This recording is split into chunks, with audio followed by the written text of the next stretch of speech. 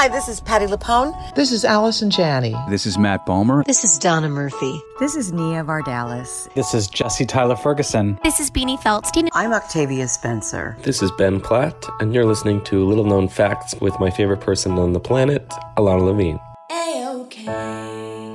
Welcome to Little Known Facts, a podcast where you will hear unfiltered, raw, honest, and uniquely funny interviews with artists you love as they talk about the art they love to make. I'm your host, Ilana Levine. You know, some people enjoy composing their own music, chord by chord, and others are happiest when they come across that one perfect song. Work is not a lot different than that. Whether you prefer building your own workflow or using a pre-made template, with Monday.com, you and the team can work in a way that's comfortable for everyone. Tap the banner to go to Monday.com and build your own amazing workflow, or find an awesome template. No judgment. Hey, I heard you needed inspiration. Here's Alana and friends with some revelations. Little known fact of the day. Every little thing's gonna be A-OK.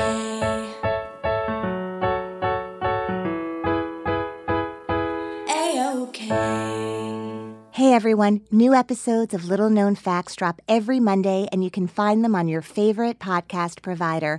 Also, if you go to the website, littleknownfactspodcast.com, you'll find behind-the-scenes photos, videos, and interviews and lots more on the gallery page. And if you are loving these intimate, candid conversations with all the artists who come on the show, please head over to the contributions page. I depend on these donations to continue to bring you these interviews every week. So if you love the show, please donate. Little known fact about my guest today. A really great night at karaoke led her to being cast in her first Broadway musical many years later. Welcome Beth Malone to the podcast. A-OK.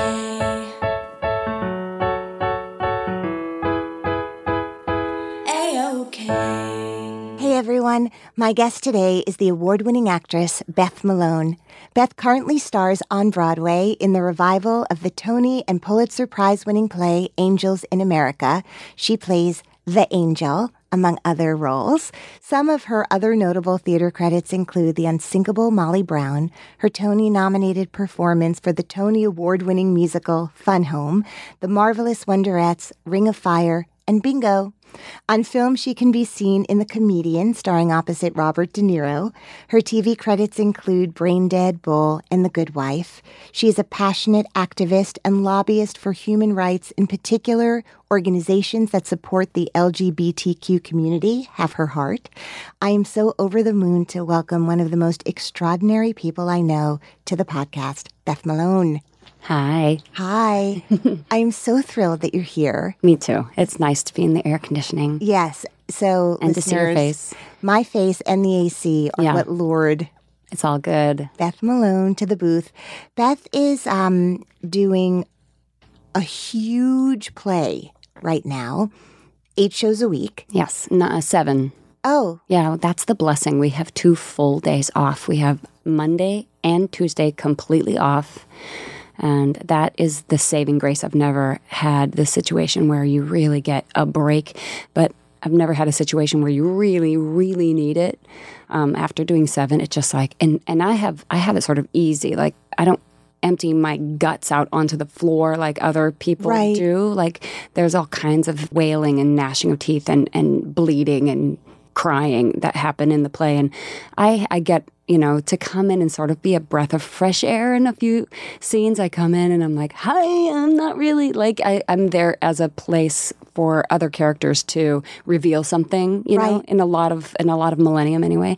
So that's a whole play where I don't have to, risk any emotional damage. And then, the anti-migration epistle in the second play, Perestroika, it is like a 25-minute play.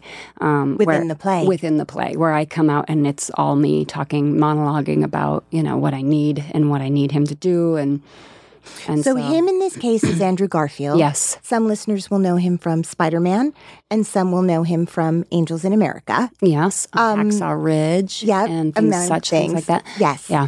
And the thing about this production, it's 25th year anniversary or Yes. since the original production. And the angel, which is such a centerpiece in this play, has been reinvented for this production. So for those of us who were here the first time that production was on Broadway or have seen YouTube clips since, that angel dropped down from the ceiling sort of Peter Pan style, Right. like with ropes and Harnesses and cables and maybe things. Peter Pan style is not, but you guys know what I mean. Yeah. In terms of what the Flying by foy. the technology was to make her an angel, whereas this angel that you're playing is more like the world of Julie Taymor, where there's puppets and all of these humans who are manipulating the parts of the angel that the angel herself is not It's manipulating. super amazing. It's really, really cool. Marianne Elliott is the director. Stephen Hoggett is the movement coordinator, and Finn Caldwell is the puppeteer. Not to mention Patrick McCullum, who did all of the interstitial movement and moment to moment work with us, physically and things like that. And then there's just a million great minds involved in what, it makes it look really easy when you come and you see it. It seems looks so effortless as an audience member. Yeah, but it's like hours and hours and hours of every moment has been meticulously curated by 8 people, and it goes into making it look that full and dense and seamless and effortless and terrifying. It's just the amount of blood, sweat, and tears behind this is This effortless angel. yeah, it really is amazing. It really is. Not But to mention also- the look of her. Yes, and I was the going to say, concept and- this is audio, but Beth now has platinum blonde, spiky, short hair. messed up hair breaking off. Well, there's that. Yeah. What we do for our art. Yeah, Your well, method. right. The angel has, but this is a little bit of a segue because when I first became aware of you, you had long brown hair. When I saw you in Fun Home in your Tony-nominated performance as Allison, the eldest Allison in Fun Home, you had a very short haircut, which suddenly put you out in the world with a very specific look. Right. So it's not like you left the stage and suddenly took off your wig and put on your clothes and we're back to being Beth. Right. This was a commitment, in All the time. the world, a constant commitment. Yeah. So it was like a sociological experiment as well as you can go put on a wig and play a character, but then you take it off and, you see people walking out of the stage at night after Angels in America. You see Susan Brown. Nobody even stops her for an autograph. Right. Because they she don't looks like Susan. Right. But me, I was everywhere I went, I was Alison Bechtel, Right. which was an amazing person to be for a while. And ever since then, I've had a hard time growing my hair out because every time I get to a certain length, it really starts to drive me crazy. And then, of course, I got this role and they were like, okay, well, just keep growing it and then we're going to bleach the crap out of it and it's going to fall out. It'll fall out and you'll be playing Mr. Clean in some Yes, future. soon I'm gonna be like Sinead O'Connor after this because there's nowhere to go except off. With So if this you got a stuff. tattoo on your head, This would be the time to do it. Yeah, what would it be? I think it would be okay, this is really specific and no one will know what I'm talking about, but there is this the Snowmass flower. Snowmass is a place in Colorado that had this vintage flower as its logo back in the 60s, and I would get that on my head, and then it would grow out, and then no one would know it was there. But I would, as would my 1 million listeners. But other than us, Snowmass forever. totally. Yeah. It's totally a secret. Okay. Don't tell anyone. You could get that, by the way, anywhere you want it on any might. part of your body. I might put it on my arm someday. That would be a career ender, though. I really think it would be a commitment. I have a tattoo on my rib cage, and nobody ever sees it because, of course, as soon as I got it, I got cast as Nellie Forbush, where I had to wear a bikini on stage, and I was like, what are Wait the a odds? minute. First of all, what are the odds I'm going to get cast as Nellie Forbush? Right. And then what are the odds I'm going to take that job too? Yeah. And then, right, so I had this great makeup that covers it up. You can do it. I've never wanted a tattoo. I've never had any interest in a tattoo, although I appreciate, I love art, so I appreciate. Yes, me too. And when I see people with full-on sleeves, I'm like, that is the most beautiful thing Yes. I've ever seen. But I cried. I had to get my right ear pierced and come back 6 months later to get the left. I am not a girl. And then having babies, I was like, oh, this is I guess it just has to be what you want. Wait And a then second. Are suddenly- you saying having babies was I didn't like start having half of Georgia and come back 6 months later. Well, Like I was were completely committed. That's really one of the reasons I have no children is like the abject terror of like once you're growing it, there's no way out. Nope. Except for like there's that one way. Yep. And I'm it like, has to nope, actually come nope, out of you. nope. Having done it, I can't even say how it happens. I actually had that baby and another one, and they came out of me, and I just my God. remember seeing my husband during the whole process, and more than having the babies, I remember his face like, holy shit. If at any point you want to change your mind, Alana, I love you, but I would totally understand. But this is all to say that recently, a tattoo parlor, maybe, I don't know if that's what are they still called that in 2018? So. I think so. Like beauty parlor? Yes. Tattoo parlor opened up next to where I live, and it's called Nice Tattoo.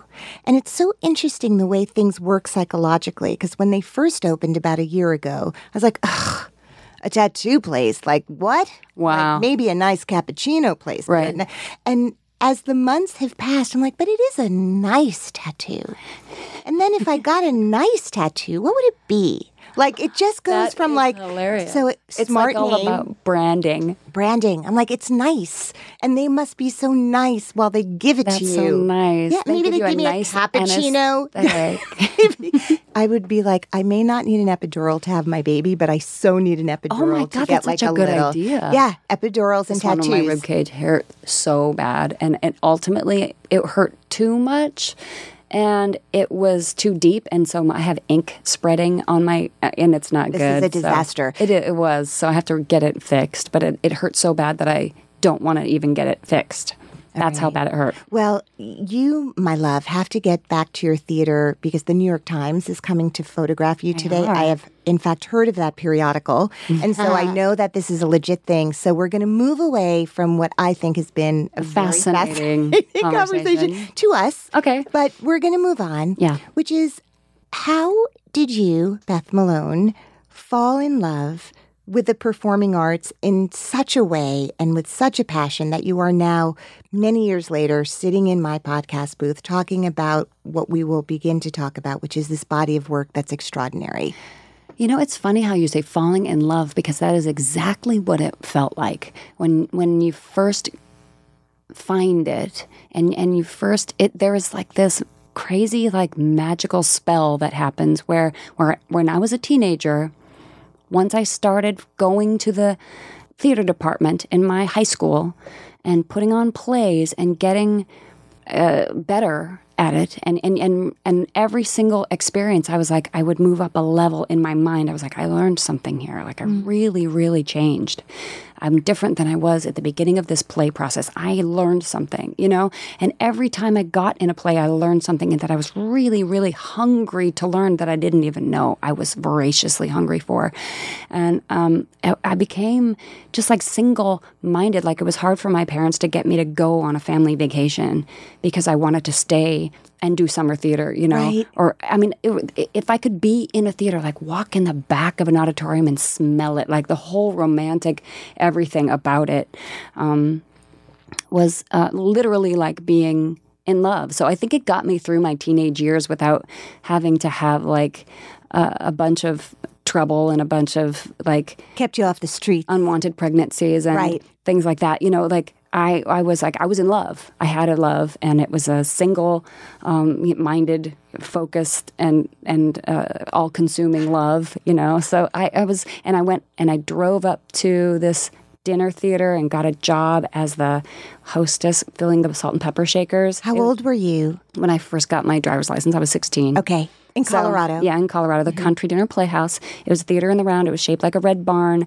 There was like checkered tablecloths that were plastic, you know, stapled to the tables, and there was the barnstormers that would come down out of the ceiling because it was in the round. So the center of the thing was a giant elevator that would come down out of the ceiling, and the barnstormers, which were 8 performers, the guys had guitars and the girls had little country skirts, and they would do these little ding ding ding ding ding ding ding ding ding. Welcome to the Country Dinner Playhouse, and we are the barnstormers, and they would do this like really adorable little pre-show, which was completely oldie-timey and hokey and stuff, but I was just like, These are my people. these are my people. I was obsessed, and I never became a barnstormer, but I went right onto the main stage doing plays. My first job was Jesus Christ Superstar, and my second job was playing Lizzie in Baby. So I went right to like being this little local star, which was, a dream come true. I thought I don't know if I've had a better experience since at being like 20 years old and landing the lead in my local dinner theater community. It was amazing. Well, so in terms of, by the way, I love that musical very much. Baby, yes. And then Richard maybe have my smile in your hair. We won't know till the baby comes. Oh my God, we could sing it right now. And play fabulous drums. Boom, boom, boom, boom. Okay, Richard Maltby ended up directing Ring of Fire, full circle. So it all... Yeah. Oh, that's in June Cash. Yeah. And June Carter and Johnny Cash. Did she go by June Cash also June in Carter the world? Cash. June Carter Cash, Yes. that's right. You sing so beautifully. I have been in an audience where you have sung and just brought tears to my eyes and made my hair stand up on the back of my neck and my blood pump in a way that I could feel it coursing through my veins. I've also had the opportunity to watch you warm up in rehearsal for a benefit and just we'd be having breakfast and then a big breakfast and being heavy and then going to the Tut Center in Houston and then you're in a rehearsal room and that same voice came out of you. But you know what's interesting? Both places. I have the ability to suck really bad as well. Really? Yeah, there are times where I'm like, wow, I was just really bad at that. That was bad. I have moments where I'm like, that was glorious. That was easy. And I haven't sang that song in 20 years, that song we did. And I was like, oh yeah, because I had rehearsed it. I had prepared. My enemy is not preparing. Mm-hmm. If I'm ill prepared, recently, Kathleen, you're not a good faker. I'm not good. I'm not or a winger. What do you call it? Winger. I'm not good at winging, which is why I'm an angel. How ironic. But we are so funny. We're hilarious. But recently I did an evening at 54 Below with Kathleen Marshall. Yes. And she gave me 8 songs to learn and sing in 2 weeks. And of course I put it off until the week of, and then I was learning 8 songs in 1 weekend. I was not good. Afterwards I was like, I can't ever do that again. Can't go up in front of people less than, because I had my music stand and I was singing Rose's Turn or something crazy right, which is hard to read and just be on the page nuts. When you're I was like, well, that was not good. Yeah, that was not good. Did you tell the audience it wasn't good? No, but with my face. Just with my face, I'm like, I'm sorry. I know. In between Rose, and then you'd be mouthing, not good. Not good. This is bad. I'm sorry. Because Patti LuPone lives a block from here, and you should probably get her over here. She's putting her fingers on her nose and going, what is that smell? Oh, it's Beth Malone. Oh, how dare she ruin that? Well, when did you know you could sing, or when did you start singing? I knew I could carry a tune always, when I was a secret singer. I wasn't but I guess my brothers would say I was an annoying, singer around the house and things like that. But I have 3 older brothers who really keep you humble, who tell you suck and shut up and get out of here all the time. You suck, shut up, get out of here. You suck, shut up, get out of here. So, I mean, that kept me secret singing for a really long time.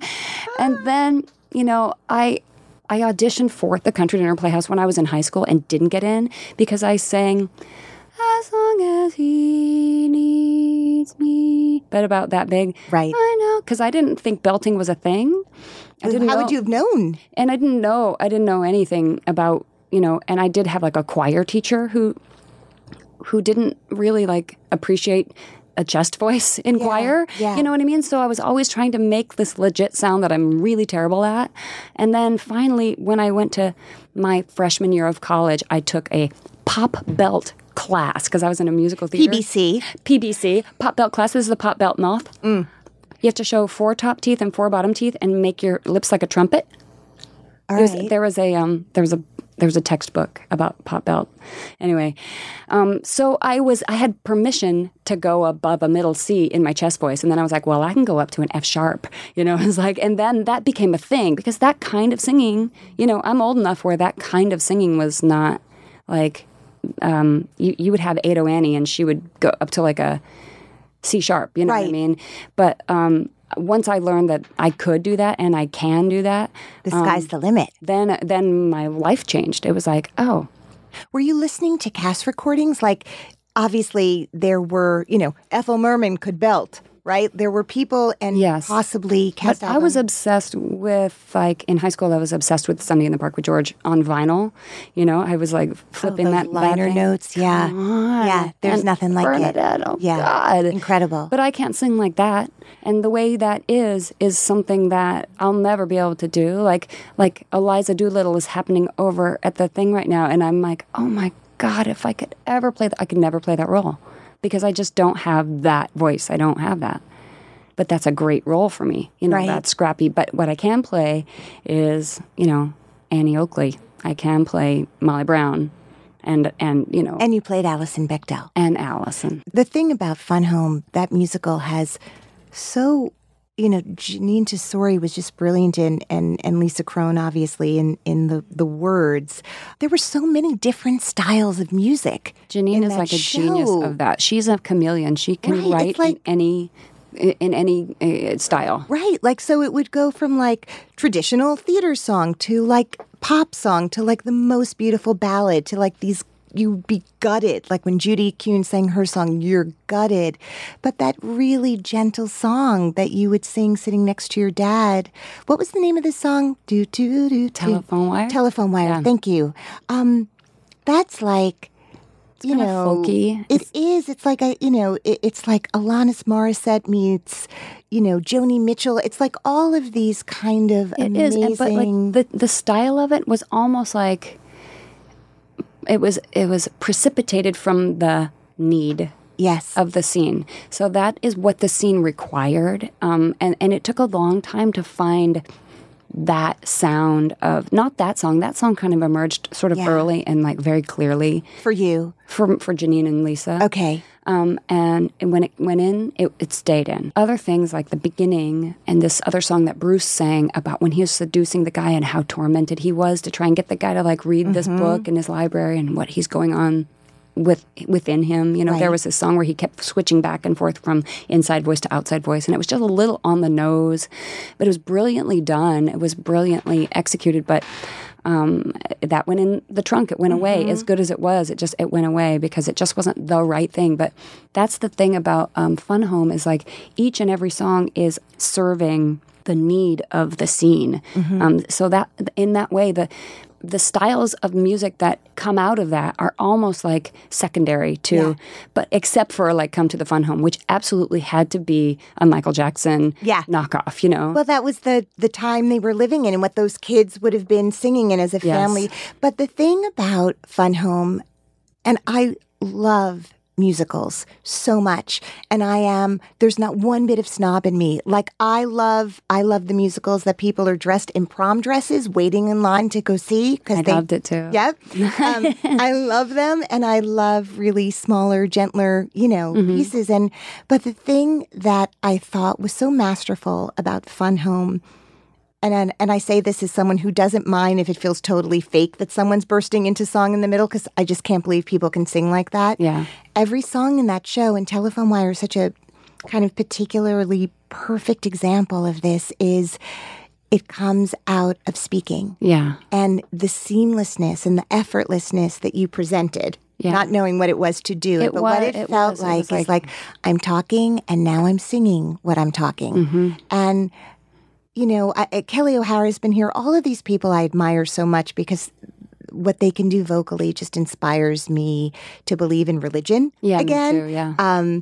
But there's a way in which certain people can sing to me and I don't even realize they're not talking and that there's anything heightened or abnormal about the experience. I love that too. And it's thrilling when you see it happen. Well, I saw you do that, and I saw that show many times, and then to see you kind of present the unsinkable Molly Brown and that kind of performance, which is so much fun and also so in your wheelhouse. And then to see you as this angel and how amazing that you get to do something that you're not singing. And it's rare that people who become super famous in musicals get to do straight plays too. Yeah. So how did you get to play the part of the angel? I think what worked for me is Marianne Elliott is not a New Yorker. So she's not immersed in the dogma Yeah. of like, this is a musical theater performer. And so she came to me with fresh eyes, and she just was like completely like blank slated me. Like, Right. she was like, what can you do? You know? And so it was audition after audition after audition. And each audition was an hour long of one-on-one stuff.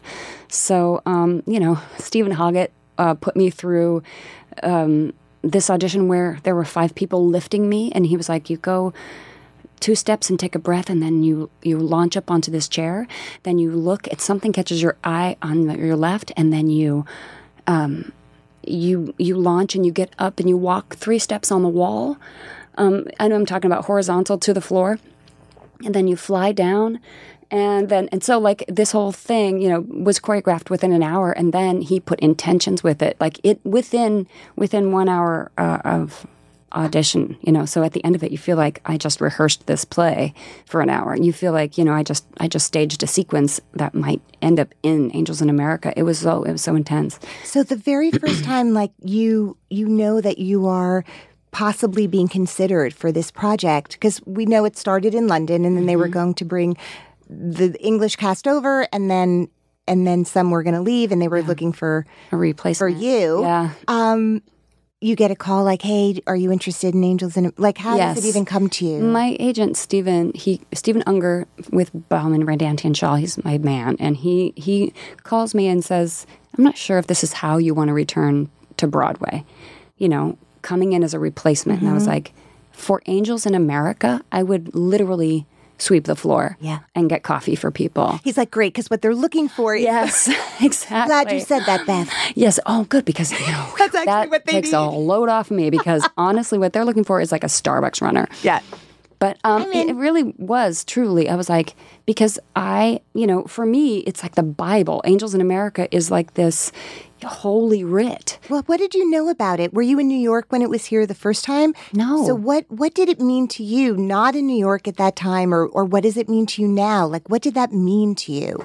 There was I always held it in like an elevated status. Like, there are plays, and then there's Angels in America, which is this once in a generation epic. A Tony Kushner comes along. Right. Maybe no. And once in a an Angels in generation. America, even Yeah. in Tony's life, like, This there's is only it. one Angels in America in his career, you know? And he's had a long and amazing career, but he's not written anything like Angels in America. It's like every play that's ever been, everything that happens in life happens in this play. That's why he only had to write one giant play, because it's 7 plays in it. And you know, I worked on it in grad school, you know. I just revered it. I read it. I had a very worn copy of it. There's so many things about it that, you know, have I've assimilated into like my subconscious that I didn't know it came from Angels in America, you know. It's that kind of play. It changed the culture at the time. It affected every play that came after it. It gave playwrights permission to like mess new language with reality. Yeah. And write heightened language in a conversational way. It's almost like Shakespearean at times, you know. It's like you have to rise to this piece. And I just thought, well, if I could get this job, it would be like going to get my PhD. You know, it's like I have a master's degree in acting. If I could get this job, it'd be like I got a PhD in Tony Kushner and Marianne Elliott and Stephen Hoggett. Right, and it's Stephen Hawking time, right? Yes. Like we're this whole other...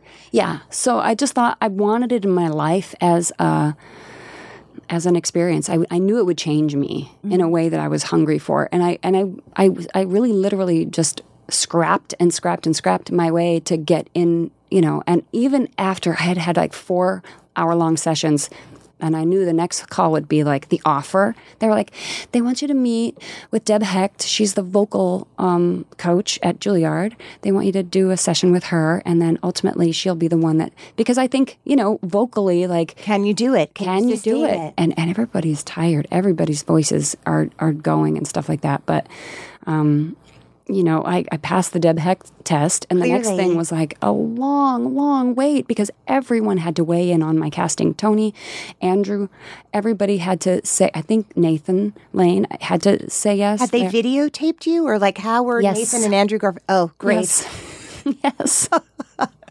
For my first audition was like a you know, a taped, really terrible. A self-tape. A self-tape, yeah. Really. That's what they saw. Yeah. But then the next one was like every subsequent audition was taped. So I think they were all like, oh my gosh. So by the time you came in, Andrew Garfield had been doing this play for a year? They had done it for like 4 months in London and then taken, some time off. 3 months off. Okay. And then gone back into rehearsal in January. I mean, it took a lot to convince people to come back and do it because it is really hard. And now that I'm in it, I'm like, why did you say yes? Oh my God, it's so hard. It really, really is hard. So what is happening at the theater? What is Andrew Garfield doing before... He gets there, he's got such an amazing work ethic. He has a really astonishing work ethic, and he never complains. He suffers, but he doesn't complain about it. It's hard. You can see it. You can see he's like, oh my God, his body's tired, his voice is tired, his eyes are tired, his mind is tired, his heart is tired, but he's doing it, like every day he gets there an hour before anybody else so he can get his lesions on. Right. You know what I mean? Like his prep is and then he does his vocal warm up every single day. Are you guys all on stage together warming up? Yeah. People, so everyone's kind of wandering around. Yeah, you're wandering making their around. sounds. Yes. And the ushers are out in the house just like watching Spider-Man go, it's like they love it. Delighting in it. Yes, it is quite a thing. And do you have to do like an intense physical warm-up? How I do you do. prepare for that? I'm in the best shape of my life. And I'm sorry it's audio, guys, because she looks good. I mean, like, girl, you look good. Girl, I was lifting weights this morning, and I looked at myself, and I was like, okay, I got to stop now, because there's a moment where I just become male. You've gone to the other side. Right. I've just like transitioned fully. Mm-hmm. So I've got to just like lay off the weights a little bit. But it's really fun. It's really fun to say like, oh, look what your body can do if you. But by the way, even when you just motioned with your hands, like to kind of gesture that, you're ripped. I'm ripped. You are friggin' ripped. Well, I'm not showing you my muscles. You win. Okay. So that's how you do it. Well, yeah. For me, I had to, because I'm not a spring chicken. It's like for me to be able to do it. First of all, everyone's amazing in it, and I wanted to rise up and be at their level. So in order to do that, you really have to do it. You can't just talk about it. You have to really do it. And there's no substitute for like getting up off the couch and like getting that yoga going, getting a spinning class going, writing in your journal, meditating, working the scenes, the text themselves, researching all you can. Like you really talking to real angels. Yes, talking to other angels, talking to other people who've done it. So you do a ride along with angels. Yes, and I have to say, Mandy Lawrence, who played it in London and who played it here, and I took over for her, was like an amazing. Lovely human being who we shared the role for a while. For a while, I was only doing Wednesdays and she'd do the rest of the week because they wanted me in on the rehearsal process, but they didn't want me to like go away for 10 weeks and then come back and there's no way I could have done that. After a while, I was like, why do I have to do this once a week? Why? And then, because it was so terrifying to do once a week. Right, like you never kind of got into a groove. No, it was awful. It's like understudying, right? Every single time I went on, I was terrified. Right, shot out of a cannon. Because I was like, do I even know this? But I bet those performances were friggin' amazing. They were very lit. Yes. Yeah, they were lit. You're alive. Like, Yeah. I was on the edge. Yeah. Yeah. That's awesome. And the angel was kind of like that too, right? Like not to be corny, but that's exactly what it is to be that character. Yeah, but now I'm better. Like I'm terrible. I was like, I wasn't terrible in the beginning, but there was definitely a learning curve. I'm better now. Like there's layers. There's breathing. There's, it's like I'm not like just shot out of it. Yes, and I can take really a moment in the moment and assess. And you and things. Andrew play together. Yeah. Yeah, so I wish people who had seen it early could see it now. Now is a good time to see it. They couldn't because there's not a ticket to be had. No, there is actually. Really? It's just a big house, and it's very long. So I think it keeps people from like coming in droves. There are still tickets to be had. I have to say, I went with our matchmaker Judy Kuhn. Mm-hmm. We came to see you, and we did it. We did it the 2-show day, and it's a 7-hour commitment. And as an audience member, to be asked to work hard is such a thrill. And you really feel like when you finish, nothing compared to what the cast has been through by what you've been through it. Yeah. But I remember we got to come backstage afterwards, and I saw Lee Pace, who's so brilliant as Joe Pitt in the show, and we were talking to him, and I was like, do you remember this afternoon? Like, that was today. You did that show, and then you did the second show. And he was like, I kind of do. Right? But it's like, so much happened between that moment where he starts in his first conversation with Roy Cohn. It's like this. And then where do you remember your whole day? Yeah. It really every is moment. Like, right. He's like, was that today? Yeah. It just seems like so long ago that we were doing Millennium. You arrive at the theater so ambitious. Like you're going to do a trek, like you're going to do something. And then the show just like wears you down after the whole day. You're like, oh my God. And then you start Perestroika and you're like refreshed and you've taken a nap and you've eaten something. And then by the end of it, you're just like clawing your way to the finish line. By the time you get to hit heaven too, you're like, God. And I think the audience feels that way too. We're like, we're almost there. It's incredible. Well, also, Steven Spielberg was there that night. So it was like you did get to heaven by the end because there was our God, Steven Spielberg, standing there. He called my agent afterwards. What? What? He said, his casting person called my agent and said, we're looking out for something for Beth. Okay. And so I called my mom, of course, and then she put it on Facebook. Yeah.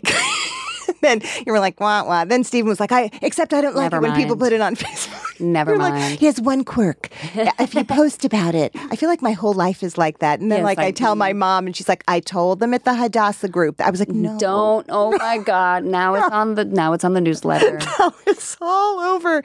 But it happened. And we're here I was there. I saw the whole thing in slow-mo, and it was amazing. It's cool. So is there when you start out and you all hold hands in a circle before a show and do an energy circle, and you see backstage at Hamilton, they're all like, and Dear Evan Hansen has a dance party. This is a grown-up cast. This is a bunch of adults. Not listening to Beyonce and rocking out as a group. No, I wish there was a little more of that. I tried to implement a dance party at my come to my on my room. floor. Okay, just on my floor last night, and people are just so tired. They're like, I'd love to come dancing, but it's just more work. It was just like, God, and they were so tired.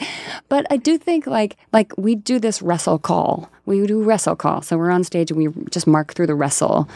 Every Not fight call. Wrestle call. Because it's it's dangerous. Well, wrestling the angel. This is very biblical. Yeah. Boom. Yeah, there's a lot of angel wrestling. So we have fun during that you, moment. Andrew, and all the people who make up the angel? Yeah, my wings and my lifting people. All the shadows. And Rowan, Ian, Seamus McGee, my left wing, is always saying something pithy and making everybody laugh. And that's nice. We need someone like Seamus. Rowan, Ian, Seamus. Seamus is his full name. McGee. Well, his parents took that name. And you need to name your child, and they're like, oh. We're going to take all of the Celtic names that there are and put them together, and that's going to be our son. I'm jealous of that. I always felt like I could just pick one name for my kid, and that was like Sophie's Choice, all of these names, and then I'll keep hearing a name like, I almost named her Ava. I'm like, why wasn't I like Georgia, Ava, I could have used all of them. Ava, Rose, because you're only having this two. Yeah. So you might as well I feel like Ryan's parents got it. They were like, we're going to use all of them. Well, that's why we have dogs. So we can name our dogs because they only last for 12, 15 years. So I know, it's very weird loving someone with a shelf life. It's the strangest.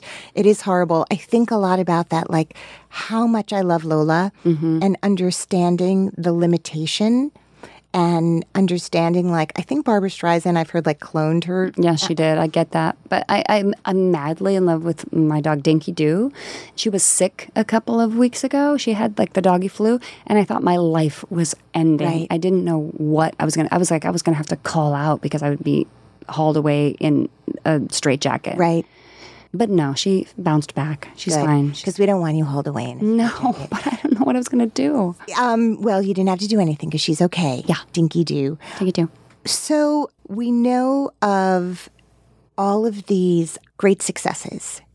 We also know that you have been really vocal about who you are publicly, that you are married to a woman, that you are living a life as a married woman who is married to a woman. Yeah. And at some point, something in you was like, I just have to be who I am, and I have to be open about who I am. Well, the part of that is my life is so great.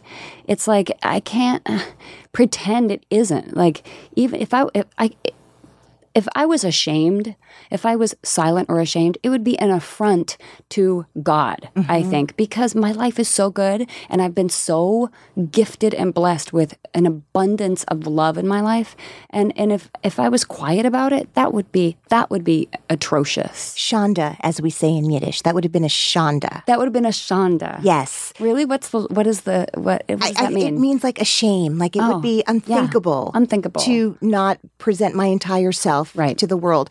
Did you make a concerted, I was going to say concerted effort. Did you make a conscious decision to come out? Was there a moment where you were like, for my career, did you have to consult with agents? Was it gradual? Well, it was. When I transitioned from student to professional, because there was a moment, like when I was doing Country Dinner Playhouse, there was I was dating this guy for a while and I was engaged and I loved him, and then I broke up and left him for Shelley, and it was this big so that was the first time you'd been with a woman? Yes. So it was this big drama around the Denver theater community. And so I dealt with the people who had known me since I was a child having to reframe who I was in their minds. Sure. That was the hardest part. People who knew me from childhood up having to see me in a different way. That was the most fraught that it ever was. And then once I got past that, everything else was easy. Everything else, because I'm like, I don't know you well enough to care what you think about me that much. So if you just know me as Beth Malone, the one who's married to Shelley, then that's going to make my life just a whole lot easier. If it's hard for you, I'm sorry. That's not really my problem, nor do I care actually all that much. Once in a while you run into abject, hateful bigotry, and that's always God, it just it drains the blood out of your face. Right. You're like, wow, you are living misery is what you are. You're just living misery. Once in a while you run into that, on a ski lift or something when you're riding up with someone, and you're talking and then you're like, well, my wife, and then you hear whatever they say back, can sort of take your breath away sometimes. But it's rare, and more often than not, everyone knows someone gay. And everybody, has a gay person in their house or their family. It's it's incredibly common. But as a professional, when I started teaching kids, that was a thing where I had to seek counsel from an older gay professor. How do you do it? When they start asking about my personal life, because they all want to get to know you. Yeah, and they want to know. They love things. you. Right. Well, he told me this really, really helpful thing. He said, because I said, I don't want to call her my partner, my lover. I don't want to use that word. My spouse, my wife, It was before we were married and things like that. So we were domestic partnered. He said, I like to use the word sweetheart because it really takes all of the sexual connotations out of it. It makes it a precious, lovely, wonderful thing. And everyone's had a sweetheart, and they can understand what that is to them. So I've started calling Shelley my sweetheart to my students. It's like, well, what did you do this weekend? You're just like, my sweetheart and I went to the beach or whatever like that. And so in that way, I found that word to be really helpful. And it's a really accurate word, she is my sweetheart. That's so great. Yeah. I need to start thinking of Dominic as my sweetheart. He's your sweetheart. Yeah, it just makes one smile, right? Yeah. But obviously at some point they realized your sweetheart was a woman. Right. But by that point... No, I said it right away. My sweetheart, Shelley. Yeah, my sweetheart, Shelley. So at that point, it just, whatever their views are, because you get students from across the country. Where were you teaching when you first started? UC Irvine. Okay. Yeah, that's where I went to my grad program, and we were teacher's assistants, so we had a whole bunch of kids. But then I would teach in the summers. I would teach at Theater Aspen, so I had little kids. And Shelley would come and meet me for lunch. So people were just used to seeing us as a couple from a very young age. And when it becomes normalized, what I've realized is I've had nephews and nieces in different families. One sister-in-law told the kids at a very young age, and it was just a non-issue. And then one sister-in-law kept it this like secret and never. So there were always questions like, as I would go home for Christmas year after year after year, like the kids would come up and be like, so who are you? Like, why are you always here? You know what I mean? Like, I would get that after I'd been with her for like 5-7 years. Like, why are you all from the kids who were like infants and now they're growing up and now they're 8 and they're like, do you have a boyfriend? Do you have a husband? And I was like, oh my God, can someone, not me, tell them? Because it's not like, I don't think they want me. Maybe they do. Maybe it would be easier if I just said, I'm Shelley's wife. Right. I'm Shelley's sweetheart. Right. You know what I mean? Your Aunt Shelley? Yeah. I'm your Aunt Beth. I live with her. I'm your Uncle Beth. Here's the thing. So I feel like that's the answer. Right? I'm your Uncle Beth. I'm your Uncle Beth. Does that frame it in a way that you understand? You feeling me right now? I kind of want to call you my Uncle Beth. I really want Uncle Beth. Well, Rowan Ian Seamus McGee calls me his dad. I was like, hi, son, because he's so sweet and he's young enough to be my son. And he goes, hi, Dad. So now he gave me a Father's Day card and everything. I've never had a Father's Day card before. No. It's really See, sweet. everything's changing. The whole world. It's super fluid. Yeah, I feel really, really accurate. When he gave me that Father's Day card, I was like, God, this feels right. I feel like his dad. I do feel like your dad. I'm Beth, your dad. I'm your dad. I'm not your mom. I'm your dad. Like, I'll take you hunting and fishing. Yeah, but and hiking. With breasts. But with breasts. But little ones, not really big ones. I know, but when I saw you, like, at the Tonys, like, when you're all, like, girled you can out. wear a gown. Right? Like, I mean, you it's can great. Really. Because, like, I have it very easy. And I know that being part of the LGBT community, and being a person that speaks out for rights for everybody, I'm not the best person sometimes because I have walked the line and I've gone back and forth really fluidly, really easily, and being like, now I'm going to be really super femme and I'm going to look just like Audrey Hepburn and everyone's going to tell me how pretty I am. And that's going to feel really good.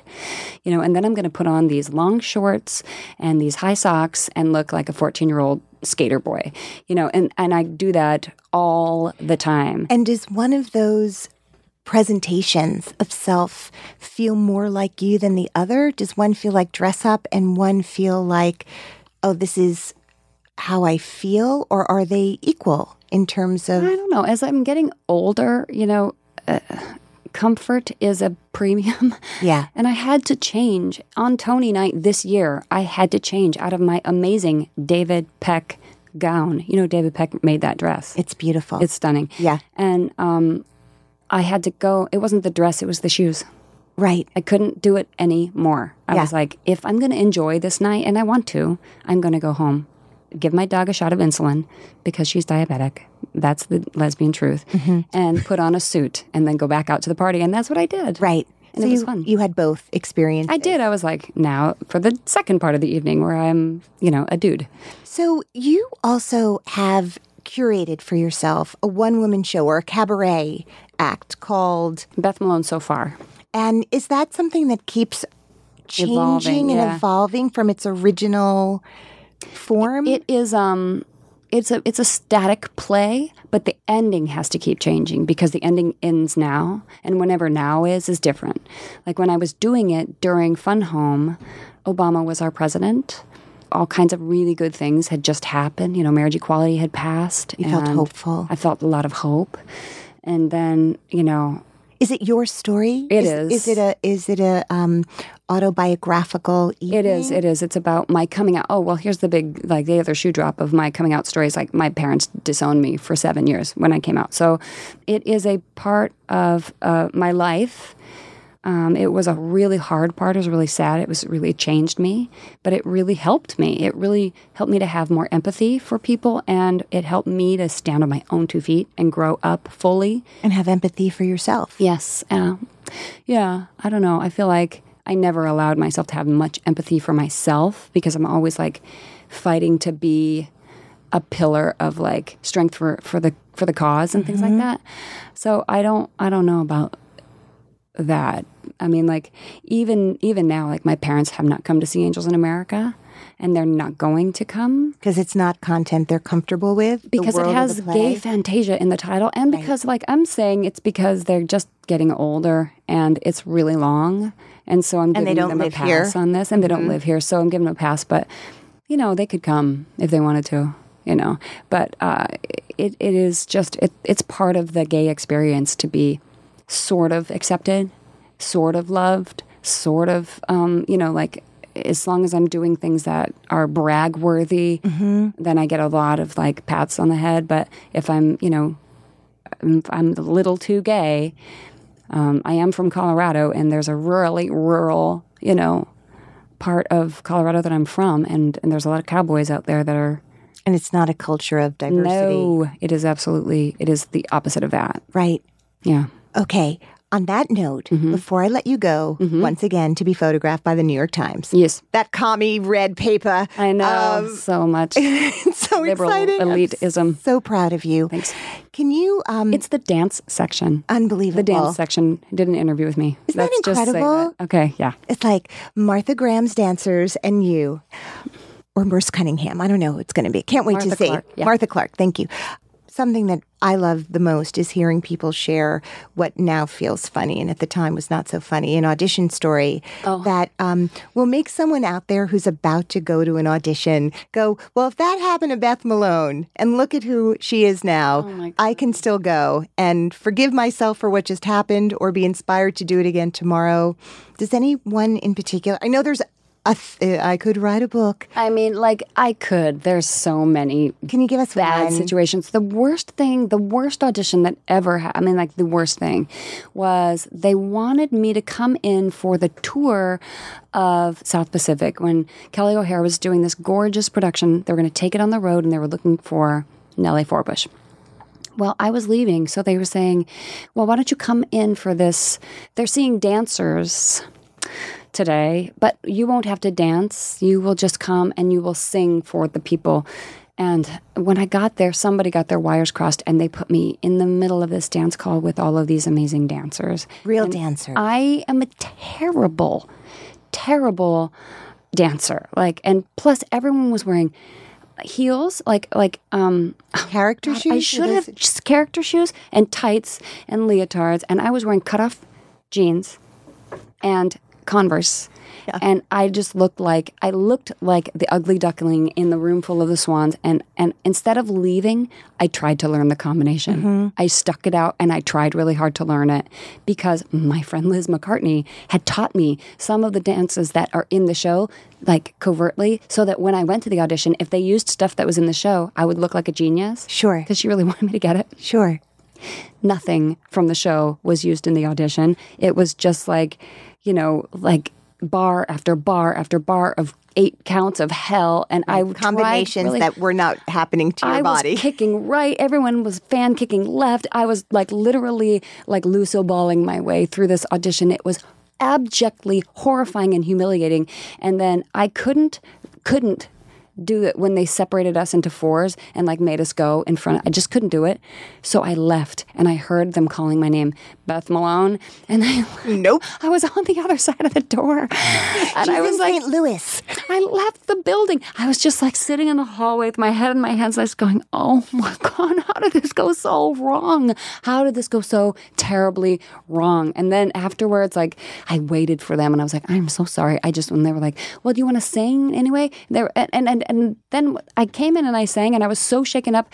They let me sing like 16 bars and they were like, thank you. That was it. That was my big, and you know, I had built this audition up to being like, I might get this job. I might be going on the road at South Pacific. They really seem interested in me. They really liked me. They were like, hey, would you like to come back? And it was all this thing. And I was like, wow, this turned into this weird corner. And then it was like, thank you. So horrible and so humiliating. So bad. So if you could go back in time, I don't even know that you wouldn't do the same thing. What's so hard at those moments is when you walk in and it's like, if you go, oh, I'm sorry, my agent said I'm only here to do, and I'm supposed to just go into Studio A. Yeah. But I think at this time in my career, I would have been like, no. Like, I'm no, sorry, honey. nobody That's adorable. wants that. That's adorable, but I'm not a dancer. No. Yeah. Like, nobody wants that. Right. You don't want that. The people I'm dancing next to don't want that. The person I kicked in the eyeball doesn't want it. I literally kicked right when everyone was kicking left, and I was like, sorry. Wow, that hurt. Wow. Oh man, that hurt my soul. Well, take a look at you now, baby. Yeah, right. Oh my God. See, you're doing that dance party every night before you go on as the I am angel. being interviewed at the dance section of the New York But that's Times. come full circle, Right. baby. How about that? That at the end of the day, what is that? Yeah, I know. It was fun. It's kind of awesome. It was. So it means you are actually a dancer. I'm a And you just dancer. had to change the mindset. Beth Malone. Yeah. I am so in love with you. Every square inch of person that is you. You are the kindest human being. And I kind of have to say to all of you out there, if you want to win a Tony Award for Best Musical or Best Play, have Beth Malone in it, Yeah, and put you me in will. it. Yeah, I got to run up on the stage twice in my life. It's incredible know. if you do nothing else. I know. Pretty cruel. But you did. Yeah. I love you. Clouds can make the wind blow, bugs can make the grass grow. So, there you go. These are little known facts that now you know. If you want more information about my guests, go to the website littleknownfactspodcast.com. I also wanted to tell you that there is now a new addition to the website. It is a button that says contributions. This podcast is a true labor of love, and I really, really want to keep doing it for a long time. So if you like listening as much as I love to do it, please feel free to contribute. It would mean the world to me. Also, on Twitter, you can find me at Alana Levine. Instagram is Little Known Facts Podcast. And on Facebook, Little Known Facts Podcast. You can also feel free to rate and review the show on the iTunes show page. This podcast is recorded at Hanger Studios in New York City. This episode was brought to you by Pro Media. Located in Times Square, Pro Media offers both production and post-production services out of its beautiful studios in the heart of New York City. Pro Media, Sound Vision. Find out more at promedia.nyc.